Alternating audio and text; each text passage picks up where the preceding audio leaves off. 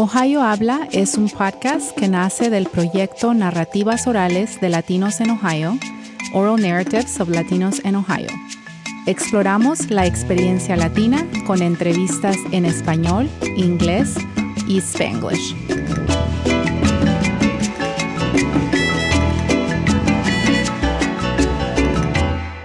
Bienvenidos a Ohio Habla, soy Elena Fowles y este episodio es la segunda parte de Latinos en Cuarentena, el aislamiento social y la cultura. Miren, quiero volver un poco a hablar a esta necesidad, tal vez es más personal, pero creo que compartimos esto del contacto físico, ¿no? Con las personas, que creo que en mi punto de vista es algo que nos distingue como latinos, ese contacto que ya sea un abrazo, tocar las manos de alguien, estar cerca, ¿no? Compartir ese espacio, tal vez tradicionalmente para la cultura no latina, a veces incomoda, ¿no? Pero para nosotros eso es tan normal. Y quería mencionar que también, ¿no? En Latinoamérica, desafortunadamente también, pues es una pandemia global, pero también sabemos que en Latinoamérica, en algunos países, tienen otros retos más grandes, ¿no? En las últimas noticias nos dimos cuenta que Brasil ya tiene el puesto número 3 en muertes y en casos, ¿no? Y eso sigue creciendo. Entonces, hay una iniciativa por documentar, ¿no? Cómo está ocurriendo esto en Latinoamérica. Yo sigo una cuenta de Instagram que está documentando a través de fotografías la pandemia y el concepto de aislamiento social en Latinoamérica. Podemos ver fotos de personas en hospitales, personas por las calles con tapabocas, funerales y otros, ¿no? Una de las fotos que más me ha hecho reflexionar en lo que significa este distanciamiento de lugares públicos o de la familia y amigos fue una foto donde vemos a una mujer adulta con su madre. Ellas están frente a frente con una puerta de vidrio que las separa. Sus manos y cabezas están unidas, pero claro, con el vidrio de por medio. La fotógrafa describe este momento como difícil y necesario porque estaban esperando los resultados del laboratorio para saber si tenían el coronavirus o no. En ese momento extrañaban abrazarse, pero sentían alivio en las memorias que tenían o que tienen de sus abrazos y besos. Y me puse a pensar en lo difícil que ha sido para mí esto, ¿no? Aunque vivo con 3 personas en mi familia, no puedo reunirme con amigos, como mencioné antes. Si los he visto, como vi a Sandra hace creo que un mes, no nos podemos saludar de beso o abrazarnos, ¿no? Y la verdad que es que sí lo extraño. Creo que en ese momento que vi a Sandra hace unas semanas, me di cuenta de lo mucho que extrañaba eso, ¿no? Al verla y saber que teníamos que mantener esta distancia, ¿no?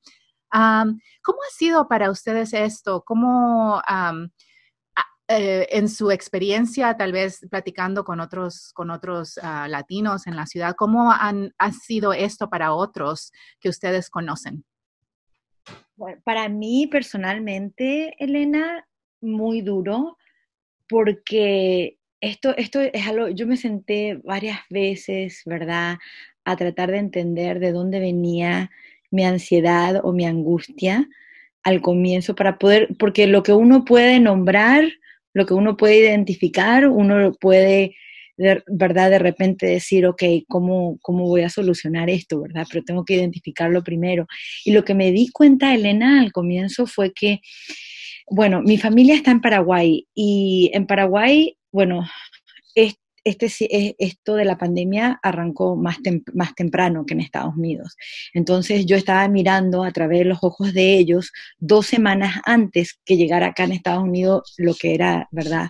Que el distanciamiento social y el cierre de todo, yo ya lo veía con Paraguay, con mi familia y ya veía todos los cambios que mi familia estaban pasando. Cuando el presidente de Paraguay anunció que cerraban las fronteras y que se cancelaban los vuelos y ya nadie llega al país, eso para mí fue durísimo.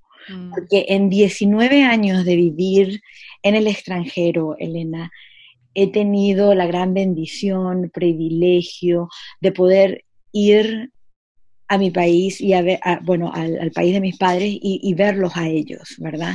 Estar ahí con mi familia cuando mi papá se enfermó, enterrar a mi papá. eh, y ahora, por ejemplo, es darse cuenta que esto es más grande que yo misma, ¿verdad? No tengo control, no puedo llegar a ellos, y eso es un punto y aparte, ¿verdad? Entonces, al comienzo fue poder aceptar, ¿verdad? Sentarme a realmente aceptar esa realidad de que no puedo llegar junto a ellos porque Paraguay ha sido muy estricto con sus reglas y por eso tienen hasta hoy día solamente 10 muertes en el país, porque han sido realmente bien estrictos con todos sus ciudadanos, con todas las reglas, ¿verdad?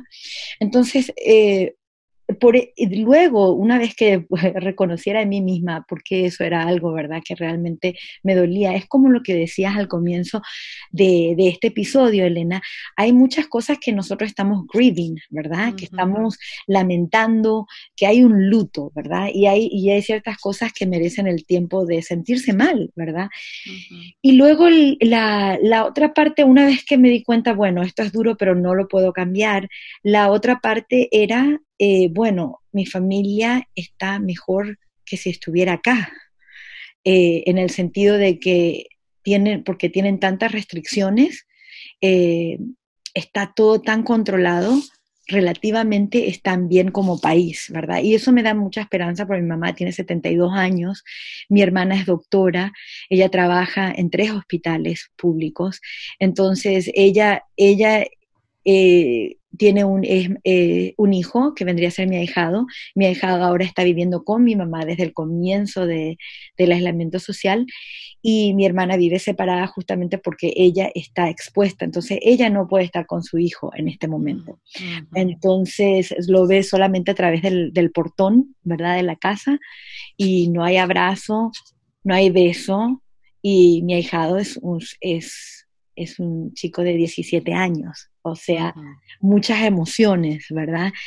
Y yo creo que no estamos wired, nosotros en nuestro cerebro, ¿verdad? Hay algo tan real y científico como que cuando uno recibe el abrazo de una persona, inclusive un buen apretón de manos, ¿verdad? Hay en el cerebro está lo que se produce el oxytocin, que vendría a ser una de las hormonas felices, ¿verdad? Y uno inmediatamente está feliz después de recibir un abrazo. Entonces, esa es una manera larga de decir que esto ha sido tan duro, porque no hay hormonas felices, ¿verdad? Entonces uno tiene de esa manera, ¿verdad? Pero uno tiene que tratar de buscar la sencillez de las cosas diarias para que uno pueda decir, bueno, no tengo esto, no tengo el abrazo de mi amigo, el abrazo de mi familia, no puedo llegar a ellos, pero sí tengo mi salud, ellos tienen su salud, ¿verdad? Y contamos con eso cada día, pero sí es algo, Elena, que yo me he dado cuenta que las emociones acá, yo no sé si esto le ha pasado al resto, pero es una cuestión de día a día. Hay emociones altas, hay emociones bajas, ¿verdad? Hay veces que uno ve el sufrimiento humano y dice es mucho, ¿verdad? Y a uno le pesa. Y hay otros días que uno dice, salió el sol, y cuando sale el sol en Columbus, todos salimos al parque y por lo menos a dar vuelta a la manzana se convirtió en una gran felicidad, ¿verdad? Pero sí, ha sido duro. Sí reconozco, como hablaba Sandra al comienzo, de los privilegios que yo tengo, realmente no soy una persona de aburrirme y eso es algo que nunca, el aburrimiento es algo que yo no conozco. Y soy curiosa por muchas cosas y me apasionan muchas cosas. Gracias a Dios tengo muchos libros en la casa. Es algo que en esta pandemia sí he podido compartir. Hay amigos, porque se cerró nuestra fabulosa biblioteca de la ciudad de Columbus con todas sus branches, y eso ha sido tremendo, ¿verdad? Y una de las cosas que me ha tocado hacer y me encanta y tan agradecida, jamás hubiese pensado que iba a terminar en eso, es poder compartir mi propia biblioteca con amigos, con amigas que tienen hijos y que me dicen, Estela, ya no sé qué mi hijo puede leer, tenés un libro, un chapter book de esto, y le digo, I got you, ¿verdad? Entonces vengo haciendo delivery de books por todo Colombia. Qué bien. Y eso por lo menos es una hormona de felicidad. Sí, te iba a decir. De alguna manera. Claro, claro. José. Mira, honestamente, Estela está en lo correcto. No ha sido fácil en lo absoluto. Yo me he dado cuenta de cuánto me llena el compartir con otras personas. Si hay un momento en el que me di cuenta que soy un extrovert, créeme que ha sido ahora. Porque el salir a la calle, el ver a una persona, inclusive al otro lado de la calle, el poder decirle hola, no sabes cuánta felicidad eso me ha llenado. Porque yo soy el tipo de persona que demuestra la manera, el afecto, la manera que te quiero con un abrazo. Y el no poder tener ese contacto, no sabes cuántos abrazos le he tenido que dar a mi esposa. Pero es como que, mira, ven acá, te voy a apretar, mira, Ella no le molesta, pero es el saber que no puedo demostrarte el apoyo o el que te quiero, pues, físicamente. He tenido al principio, créeme que esa misma ansiedad fue difícil. Yo me cerré por completo. No podía pensar, no podía enfocarme, traté de meditar, traté de hacer ejercicio, la nevera se vació porque seguí comiendo todo lo que encontraba y llegó el punto en el que you hit rock bottom y es como que no, yo tengo que aprovechar este tiempo y enfocarme. Y cada vez que me veía que empezaba a spiral, iba y me ponía a trabajar en un proyecto en la casa. Pude leer los libros que tenía que me habían regalado desde hace tiempo. Yo tengo el libro Los Cuatro Acuerdos y llevaba años con ese libro en la mesa de noche. Y dije, ¿tú sabes qué? Voy entonces a tomar este tiempo para leerlo y créeme que no fue el mejor momento para poder leer un libro como ese, porque entonces me ayudó como que a sacar lo que me faltaba. Y he seguido poco a poco. El ir a caminar, el poder sacar esos momentos que, como bien Sandra dijo al principio, normalmente uno está en el día a día, corre y no ha tenido un tiempo como que de aguantarte. Y es no, ahora tienes que aguantarte, tienes que tomarlo más suave y empezar a enfocarte en otras cosas. Y es sí, si no se puede hacer ahora, pues mira, más adelante se podrá hacer. Hay cosas que tenemos el privilegio de posponer y pues enfocarte en las cosas que tenemos el control y en las que no tenemos el control, mira, tratar de soltarlas. Sandra. Pues para mí yo soy una abrazadora oficial. Que quede en récord. A mí me encanta abrazar a los amigos y el otro día le dije a alguien, cuando esto pase nos vamos a abrazar por 45 minutos. Tú sabes, hay que reservar el día entero para puro abrazo. O sea, todos los abrazos que los vamos a sumar y yo creo que llegamos como en 45 minutos. Pero yo he aprendido una cosa trabajando con la ciudad y trabajando con diferentes culturas, es no abrazar. Es una cosa que a mí no me viene por naturaleza, pero tú sabes, en otras culturas es incorrecto tocar a una persona del sexo opuesto o abrazar a una persona que no es tu pareja en público. Entonces, yo he tenido que ir como entrenándome físicamente y mentalmente y culturalmente para eso, pero igual el otro día yo fui a Barro Luco a buscar una comidita donde mi amigo Omar y me dio mucho trabajo no abrazarlo, me dio mucho trabajo. Y yo creo como que nos miramos un par de veces como, like, oye, si me guiñas el ojito, te abrazo. Yo le entro. Like, yes, like, give me a clue. Like, if you don't care, I don't care. Let's hug it out.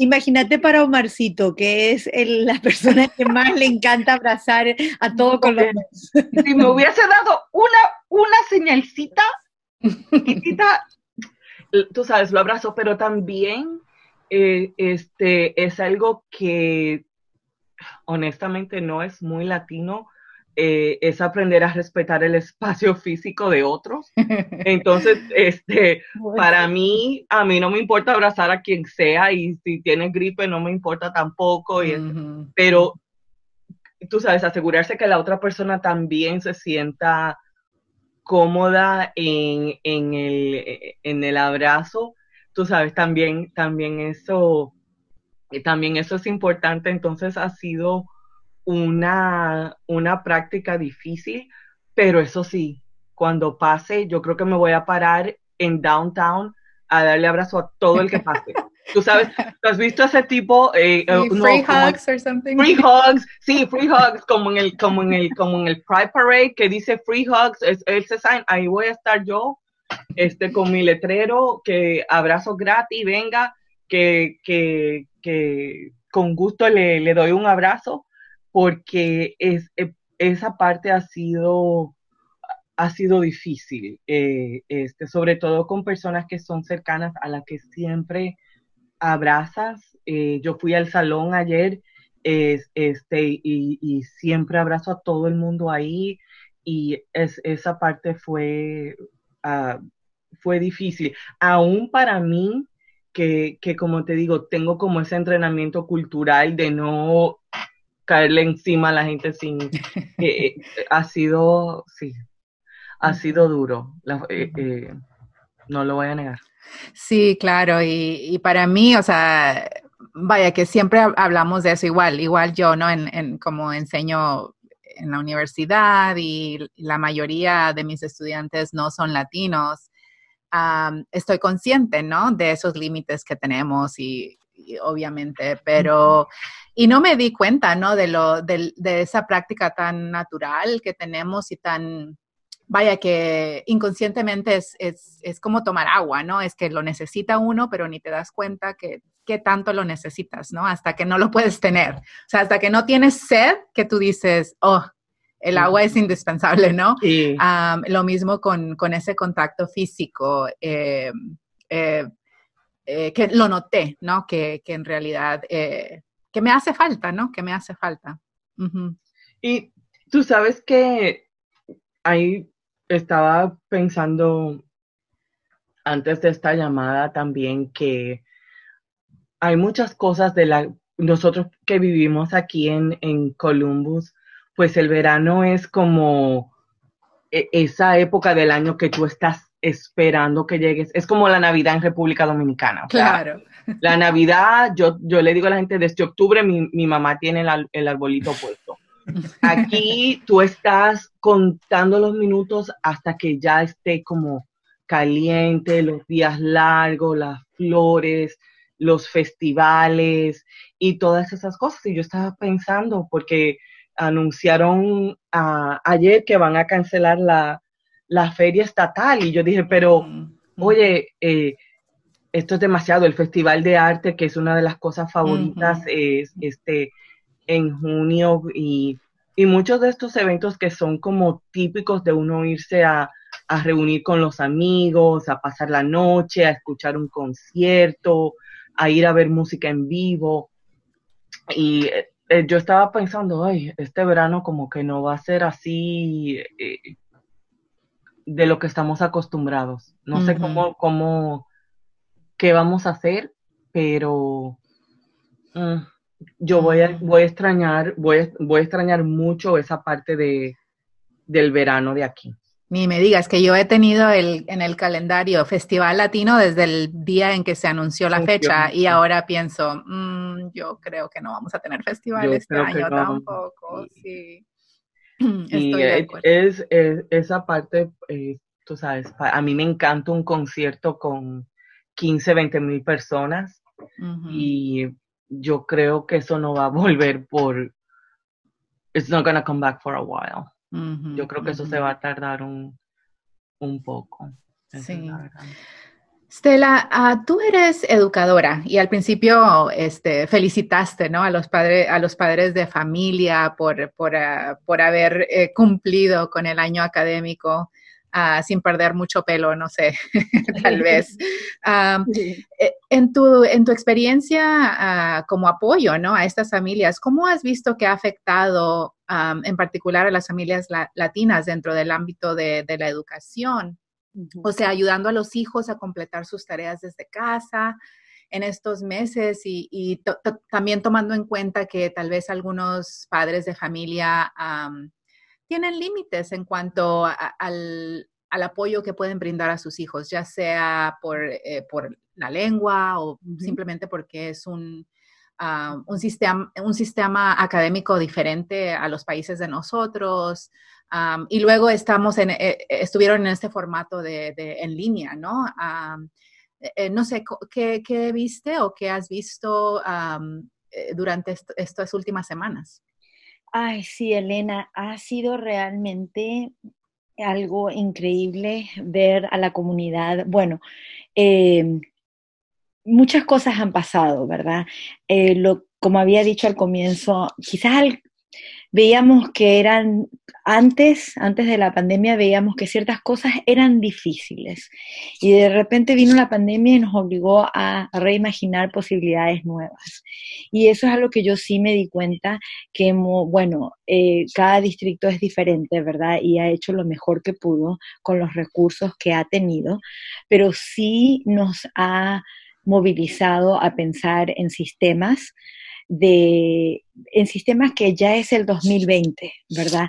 ¿Qué cosas ya deben implementarse en la educación que no son cosas que pertenecen, por ejemplo, la tecnología de 1 a 1, que cada niño tenga su tecnología en la escuela, es algo que debe ser prioridad de acá en adelante, porque ya nos damos cuenta de lo que puede pasar en este mundo y cómo realmente tenemos que estar preparados para por lo menos tener los elementos para poder seguir estudiando, poder seguir avanzando. El concepto de Wi-Fi, ¿verdad? Muchas familias, nosotros en nuestro distrito hemos dado hotspots a muchísimas familias. El distrito compró los hotspots que podían comprarse, hasta el punto que el vendor dijo, ya no tenemos más hotspots para darles, lo siento, ¿verdad? Pero qué interesante, ¿no? Había una barrera antes de la pandemia. Y después de la pandemia se encontró una solución. Eso, por ejemplo, es algo que yo estoy analizando y reflexionando y digo, qué increíble, ¿verdad? Tenemos mucho en educación todavía, ¿verdad? Por salir y mover barreras, pensar en lo que era barrera realmente no es tan barrera, ¿verdad? Porque nosotros podemos proveer de algunas cosas si solamente nos reimaginamos nuevas posibilidades. En cuanto a las familias, yo realmente no puedo dejar de agradecer, Elena, a las familias porque lo que le ha tocado vivir, yo siempre he sido de la mentalidad de que el padre es padre y que al padre no le corresponde, no tiene por qué ser teacher en la casa, porque para eso pasamos 8 horas en la escuela.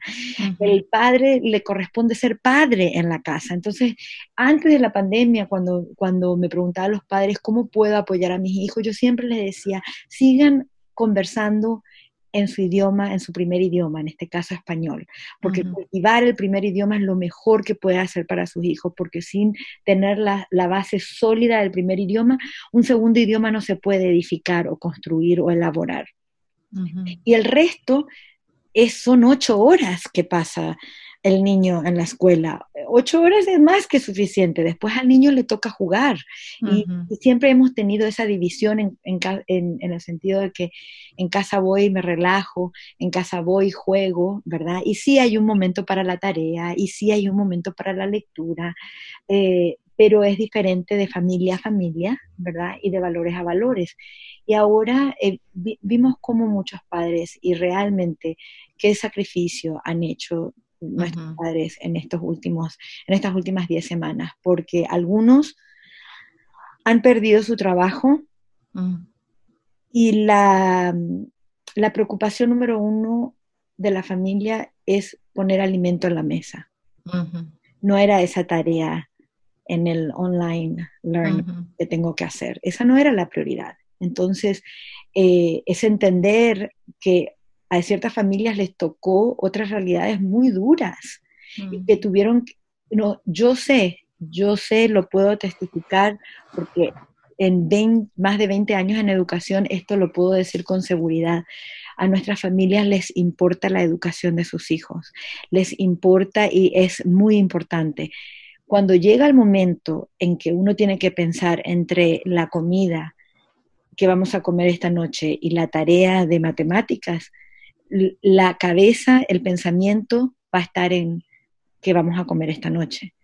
Entonces las prioridades cambian, ¿verdad? Hay otras familias que han logrado mantener su trabajo, ¿verdad? Durante esta pandemia, y a algunos le ha tocado mantener el trabajo desde la casa.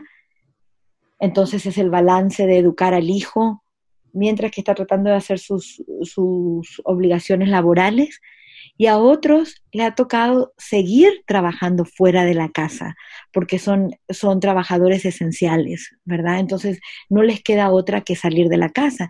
Entonces, ¿qué pasa? El niño, la niña, tiene que ver de maneras nuevas, diferentes, de cómo hacer la tarea, de cómo acceder a la tecnología. Hubo tanto, en las primeras 3 semanas era sobrevivencia, Elena, no era aprendizaje, era sobrevivencia. Es cómo vamos a hacer, el chico llora, le ve a su maestra online, empieza a llorar, no le ve a sus amigos, ¿por qué se van? ¿Por qué desaparecen? No quiero estar más en la computadora. ¿Cuándo puedo salir? ¿Por qué no me dejan ir al parque? ¿Por qué el playground se cerró? Entonces, cuando nosotros volvamos en agosto a clases, y no sabemos cómo esto se va a ver, porque hay muchas cosas que ahora estamos en conversación, pero que no hay, así como estamos hablando de que los festivales se cancelan, así también no sabemos cómo la educación se va a ver en agosto, porque van a haber cambios. Eso sí, se puede garantizar de que va a haber muchos cambios, pero hay que trabajar con los detalles y las logísticas de esos cambios. Pero sí hay algo que tenemos muy en claro, es que la prioridad número uno al volver va a ser el apoyo social y emocional a los niños y también a los padres. A los padres, sí, claro. Sí, es a la comunidad, porque se sufrió mucho en este tiempo, Elena. No a todos les fue bien con el online learning. No todos pudieron abrazar cada oportunidad. Se cierra la biblioteca, ¿de dónde consigo libros? ¿Verdad?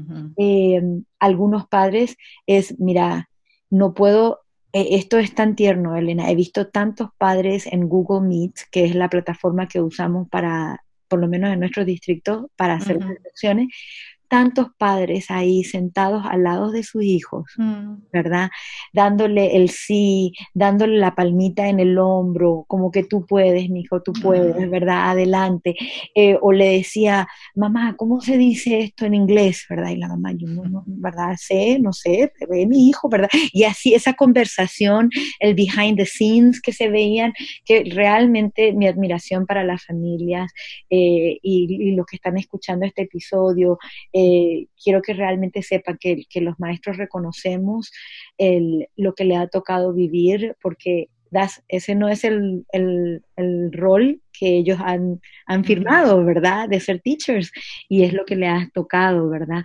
Entonces, moving on, de aquí en adelante, mucho enfoque a la parte social, emocional, porque el trauma que se ha vivido es realidad de muchos. Me vas a hacer llorar, pero qué ternura ese comentario que diste, ¿no? Sobre cómo los padres están apoyando a sus hijos al estar ahí enseguida de ellos mientras está la clase, ¿no? Sí, tan lindos. Hay muchos, y mira, muchos hicieron videos, Elena, al final del año para los maestros y ponían con sus papelitos así en la cámara, ¿verdad? Gracias, thank you, ¿verdad? Y la mamá con el bebé en brazos y con una cartita para la teacher, ¿verdad? No, impresionante, ¿verdad? Impresionante como nuestra comunidad, y para muchos el lenguaje es una barrera, ¿verdad? No puedo apoyarle a mi hijo porque no hablo el inglés, pero sí apoyan a sus hijos dándole la motivación, el apoyo emocional, sí dan mucho apoyo diciéndole, tú puedes, mi hijo, esto, ¿verdad? Vamos a intentarlo, ok, esto es todo por hoy, intentemos mañana. Ese es el tipo de apoyo que no tiene precio. Entonces, el apoyo no tiene que ser solamente en el idioma. Claro. Una cosa, sí. No, lo que te iba a decir, Elena, escuchando a Estela, tú sabes, hablando con tanta pasión acerca de su trabajo, es que para muchos de nosotros este ha sido no solamente un momento de seguir siendo advocates, tú sabes, yo creo, no sé, tal vez Estela es la única latina, una de las pocas latinas en su área. José es probablemente el único latino o uno de los pocos latinos. Yo sé que yo soy la única latina donde yo trabajo. Entonces también nos toca ese segundo rol de luchar por nuestra comunidad, que tal vez no es el trabajo para el que a ti te pagan, pero tú sabes las necesidades que hay, conoces a esas familias directamente. Entonces cuando la ciudad va a dar fondos para un programa, asegurarse de que hay fondos para traducción, para intérpretes, para generar documentos en otros idiomas, para publicarlos rápidamente, asegurarse de que los medios latinos están recibiendo esa información, que los negocios latinos, especialmente los restaurantes, reciben esa información, que nuestra comunidad latina, que todavía tiene que seguir trabajando todos los días, porque como yo dije al principio, solamente 1 en cada 6 latinos tiene la suerte de trabajar desde la casa, que entiendan sus derechos como trabajador y que no tengan miedo de reportar todo eso. Entonces, nos toca también como constantemente estar reforzando ese mensaje en donde nosotros trabajamos o en donde servimos como board members, o si eres miembro de una organización. También toca estar constantemente recordando todo eso, especialmente ahora. Es cierto, Sandra. Al comienzo de la pandemia, cuando la educación, porque fue todo muy rápido, fue un miércoles que el gobernador anunció, el viernes fue el último día de clases, el lunes fue el último día para los maestros de reunirse físicamente en un lugar, y ahí terminó todo. No hubo mucho tiempo, no hubo nada de tiempo realmente para procesar. No hubo transition, no hubo como un tiempecito como de el lunes nos juntamos y hablamos de esto. No hubo, eso fue realmente una locura total. Entonces, obviamente había muchas cosas de tecnología que teníamos que aprender, ¿verdad? Google Meet, Google Hangout, y cómo hacer lecciones y todo eso, ¿verdad? Zoom y esto. Y pusimos una lista de professional development, de cursos profesionales para los maestros, mini sesiones, ¿verdad? De media hora. Y me pidieron que hiciera uno. Y estaba mirando yo la lista de sesiones, y todas las sesiones eran de tecnología. Y yo lo último que quería hablar era de tecnología. Porque yo digo, ay, no, mi gente, lo de la tecnología lo vamos a superar. Existe YouTube, existen coaches de tecnología que nos van a guiar. Eso para mí no es barrera. Eso es algo que vamos a aprender y lo vamos a superar. Lo que más tenemos que entender ahora es lo que dijo Sandra, es la parte de poder entender cómo es la realidad para muchas otras personas. Y el curso que yo decidí dar se llamó Humanity First y era humanidad primero, o sea, entender primero que la realidad es diferente para todos. Segundo, que van a haber cosas más importantes y que las prioridades de familia van a ser diferentes. Uh-huh. Y que algunos van a reaccionar de ciertas maneras que nosotros no vamos a estar quizás muy entusiasmados por esa reacción, y que lo mejor que nosotros podemos hacer es levantar el teléfono y llamar a la familia y decirle, no porque no hizo la tarea, sino preguntarle, ¿cómo están? ¿Cómo amanecieron hoy día? ¿Hay algo en que les puedo ayudar? Y simplemente preguntar por la salud y el bienestar del niño, ¿verdad? Y eso es algo, el Ramadán, por ejemplo, es uno de los feriados que ocurrió durante esta pandemia, ¿verdad? En el momento que estamos en escuela. Y esa fue una conversación, ¿verdad? ¿Por qué? Porque hay que entender que no todos van a tener 100% pilas, energías para estar aprendiendo, si no pueden, si están haciendo ayuno durante el día. Entonces, son tantas cosas, Elena, que esto de humanidad primero, que tengamos los recursos para poder comunicarnos de necesidades básicas. Estamos dando almuerzo, ¿verdad?, para nuestras familias en Dublin City Schools todos los días. Y muchas familias realmente se anotaron para ese programa, lo cual es algo que me da mucho orgullo, porque eso es una barrera menos que ellos tienen que pensar. Claro. Entonces, Sandra, ¿qué ha hecho la ciudad o qué está haciendo la ciudad para apoyar a la comunidad en general? Pero no sé si también tengas ejemplos de cosas que se están haciendo con la comunidad latina. Sí, varias cosas. La suerte de trabajar en el consejo de la ciudad es que nuestros concejales son relativamente jóvenes, entonces pudieron rápidamente adaptarse a todo lo que está pasando y cambiar las áreas de prioridades. Entonces empezamos a tener las reuniones del Consejo de la Ciudad, que regularmente se reúne los lunes a las 5 de la tarde en persona. Esas reuniones ahora son en WebEx, tipo Zoom, y están disponibles en el canal de YouTube de la ciudad. Y entonces los martes hacemos un town hall o una junta de vecinos en Facebook Live, donde se contestan preguntas directamente de los residentes, porque a veces no es que no hay recursos, sino que hay una falta de conexión entre el residente y los recursos. Entonces, un par de cosas que la ciudad hizo súper rápido fue dar fondos para asistencia de rentas, asistencia de inquilinos y para prevenir evictions. Esas personas que están a punto de que lo echen de su casa, y poner esos fondos inmediatamente en organizaciones que ya están en relación con la comunidad, dar fondos para traducir documentos. Todo esto es nuevo, entonces todo hubo que crearlo de cero, como estaba mencionando Estela. No había un handbook o un manual de cómo se hace una epidemia global. Columbus es una ciudad donde 1 de cada 10 residentes, o sea, 10%, han nacido fuera de Columbus.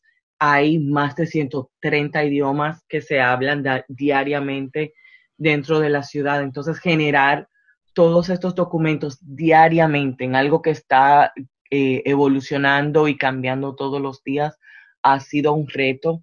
Entonces, asegurarse de que el Departamento de Salud tenga fondos, asegurarnos de que las personas entienden también el lenguaje. O sea, nosotros decimos cuarentena y pensamos que todo el mundo entiende la misma cosa cuando tú dices cuarentena y no es así. No. Entonces, adaptar también todo ese lenguaje, crear lenguaje que es sensible a cada comunidad, poner videos, tú sabes, de 1 o 2 minutos acerca de lavarse las manos, acerca de usar la máscara, por qué tenemos que quedarnos en la casa, qué significa el stay at home order. Todo eso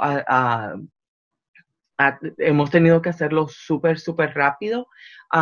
Y además asegurarnos de que las familias, por ejemplo, el sistema público de transporte ha estado prácticamente paralizado. Tener acceso al autobús es súper importante para nuestras familias. Entonces, ¿cómo reemplazamos eso? ¿Cómo nos aseguramos de que las personas pueden ir a un banco de comida, al food bank, y que tienen acceso también? Obvio, siempre se puede hacer más. Aquí en Ohio no hay un sistema de asistencia para familias indocumentadas, entonces eso continúa siendo un reto para nosotros. Regularmente, tú sabes, la ciudad recibió unos 150 millones en ayuda federal hace unos días, pero esa ayuda federal regularmente requiere que los beneficiarios tengan seguro social. Entonces, seguir hablando con nuestros líderes. Tú sabes, muchas veces hay una mamá que tal vez es indocumentada, pero los niños son nacidos aquí, son ciudadanos americanos. Entonces, tú sabes, negociar un poco de todo eso a todos los niveles, y mantener la calma. Tú sabes, también mantener la calma. Ha habido crímenes, ha habido tiroteos, ha habido, tú sabes, casos de violencia doméstica. Entonces también cómo comunicamos un mensaje de calma cuando hay tanta incertidumbre y no sabemos, tú sabes, de un día a otro qué va a suceder.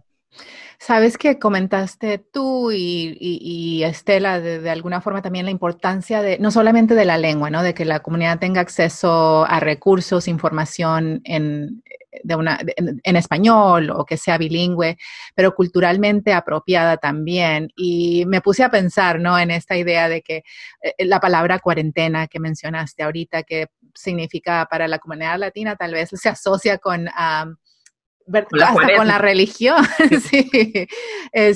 Pero también esta idea de quedarse en casa, ¿no? Como, por ejemplo, tú mencionaste al principio del episodio, significa quedarse en casa, es no ir a darle los mangos a la vecina, ¿verdad? O llevarle unas galletitas, ¿verdad? Cosas así, o sea, que hay que explicar esas cosas, ¿no? Es quedarse en casa, ¿no? Y que tal vez en nuestra cultura necesitamos un poquito más de handling, de manera. Yes. Sí, porque fíjate, si qué sé yo, hay gente que están acostumbrados, por ejemplo, a ir al mercado todos los días. Y compran, tú sabes, lo que van a necesitar. La comida del día. La comida del día o 1 o 2 días.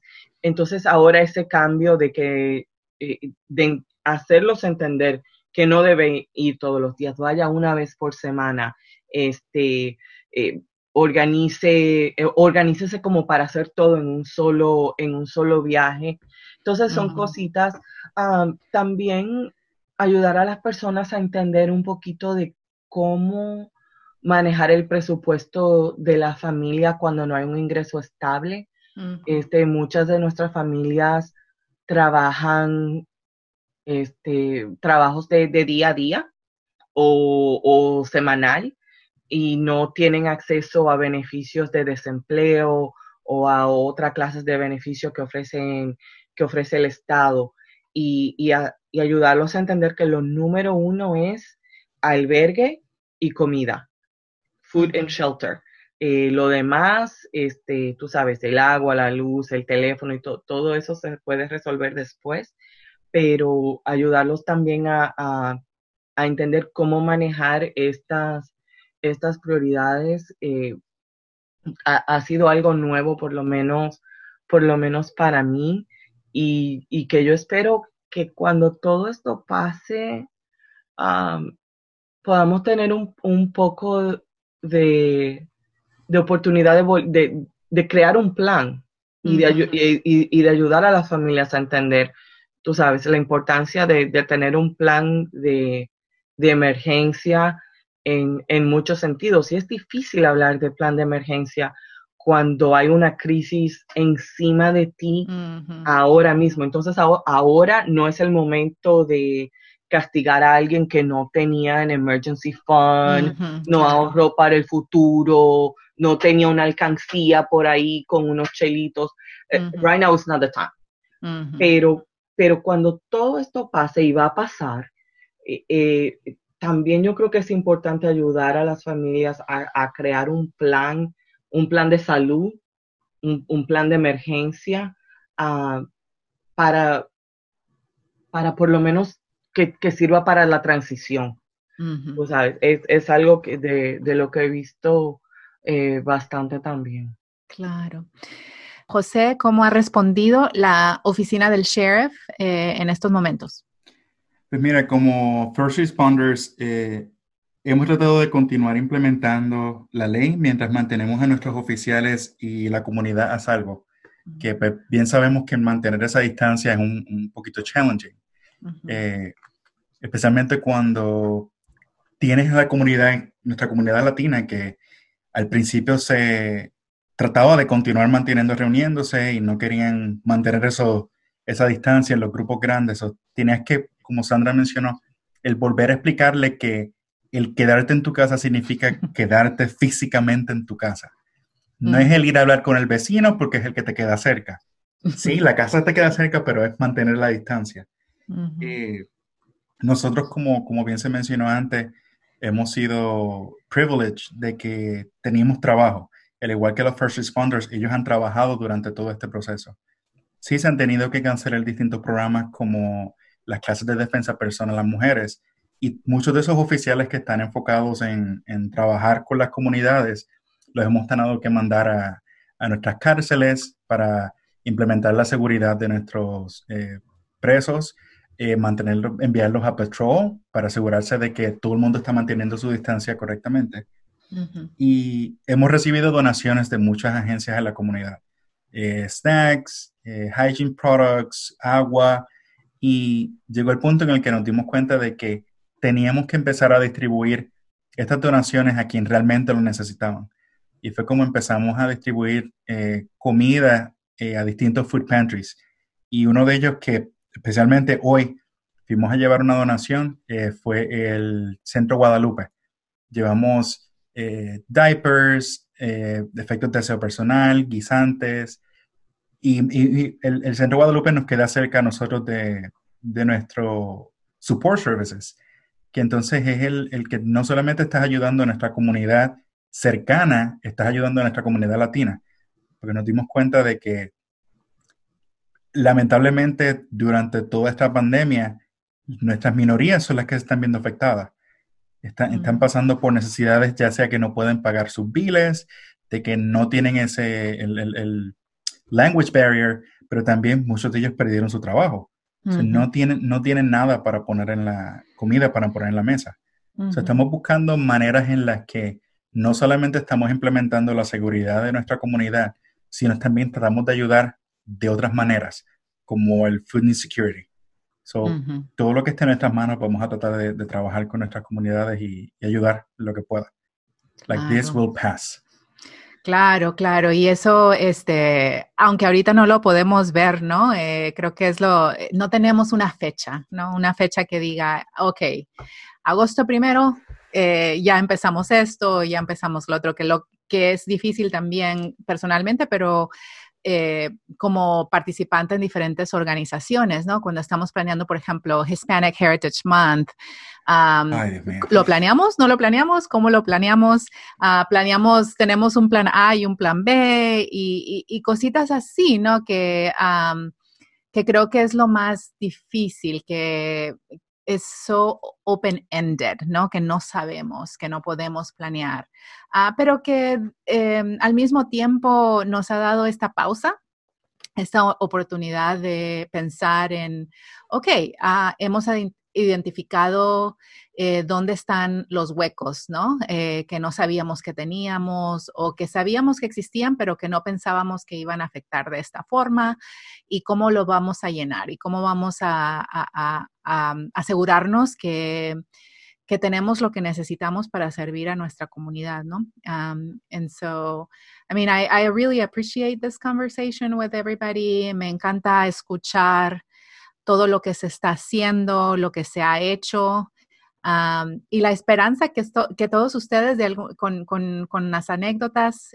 con las historias que han contado, con lo que han visto como testigos en la comunidad, creo que nos dan esperanzas, ¿no? Que esto va a pasar, como dijiste, José. Esto va a pasar y and we're going to be stronger, ¿no? Totalmente de acuerdo. Van a haber libros escritos de esta época que estamos viviendo, Elena, y nosotros vamos a poder decir, oye, ahí estuvimos. Exacto. Exacto. Bueno, pues muchas gracias a todos por esta conversación y adelante, ¿no? Todos, adelante. Gracias, Elena, por Gracias, Elena, ha sido estupendo. De veras, muchas gracias. A todos, gracias por escucharnos y recuerden seguirnos en Facebook y de compartir este podcast con otros. Hasta la próxima.